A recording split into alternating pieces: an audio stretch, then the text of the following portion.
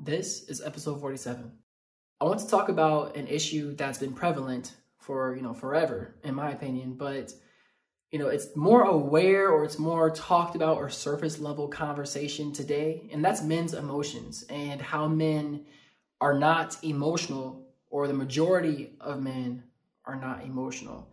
Now, men overall are taught very young that we are not allowed to cry or show sadness because that's a sign of weakness, right? That's showing somebody else that you're not strong, you're not masculine, those are feminine qualities. I don't agree with that. Not at all.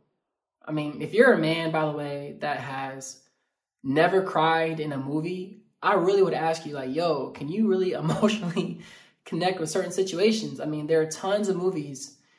Let's say, for example, Moana.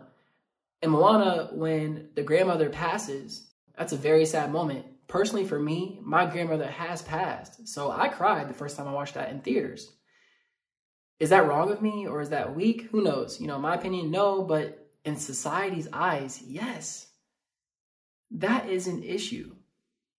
Okay, if you are a lady and you've dated a man that is emotionless, that does not necessarily comfort you emotionally or express his own emotions to you about how he's feeling in that relationship, how he feels about you, does that feel good or is that uncomfortable? I'm going to guess uncomfortable. It's wrong of me to say this, by the way. I literally have been taught that doing depression talks is weak.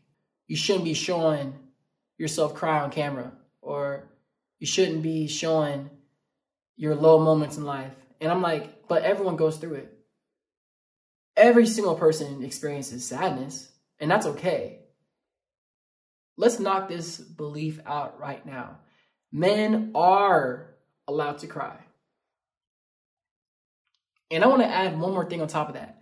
Men are allowed to cry in front of other people. That is okay.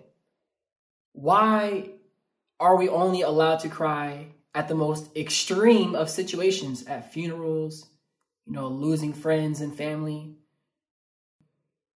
I want to bring up another example. Will Smith and Jada Smith, when they went through the whole entire situation, I'm not sure if you knew this or not, but he cried when he heard about some things that Jada Smith did, and people made fun of him for it, bro. People really made fun of him for it, and it's like, dang. We have no idea what this man is going through or how that feels to be in his shoes and go through that specific situation. And if she cried, if he had done what she did, for example, okay, it would have been accepted. She wouldn't have made fun of, and he might have been terrorized for it. He might have been like, oh, you're a cheater or you've done something behind her back. But when a man does it, they're scorned for it. They're made fun of for it. What? That is not socially acceptable to me. I think we've all seen a society and culture of what it's like for men not to be emotional, and I think it's time for change. What do you think?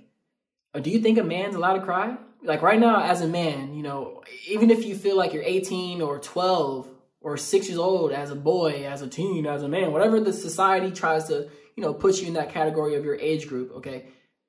Are you allowed to cry? Ask yourself that question. Am I allowed to cry anywhere I want to? Am I allowed to cry in front of other people? Am I allowed to cry in front of my parents? Would they accept me still? Would they make fun of me? Would my friends make fun of me if I cried in front of them right now? And it's like, if you say yes, to me, that's messed up. I think that's not fair to you. I think that's not right. And you're allowed to emotionally express yourself exactly how you want to. I want to end with this. Self-expression, and that means all forms. It's not limited to just a few to men and just a few to women. Everyone is allowed to express.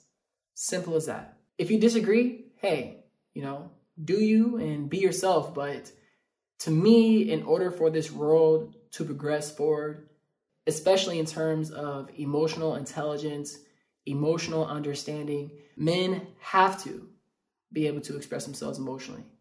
I'll make that argument any day. I hope that you found this podcast episode helpful, And if you did, I also have another resource. Join the private DT Nation Facebook group.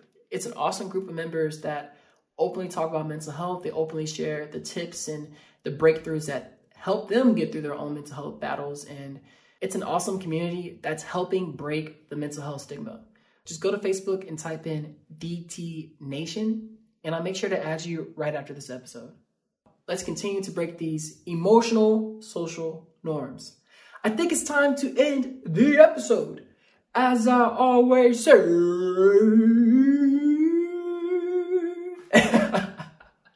do you stay swagalicious and keep smiling. I'll see you in the next episode.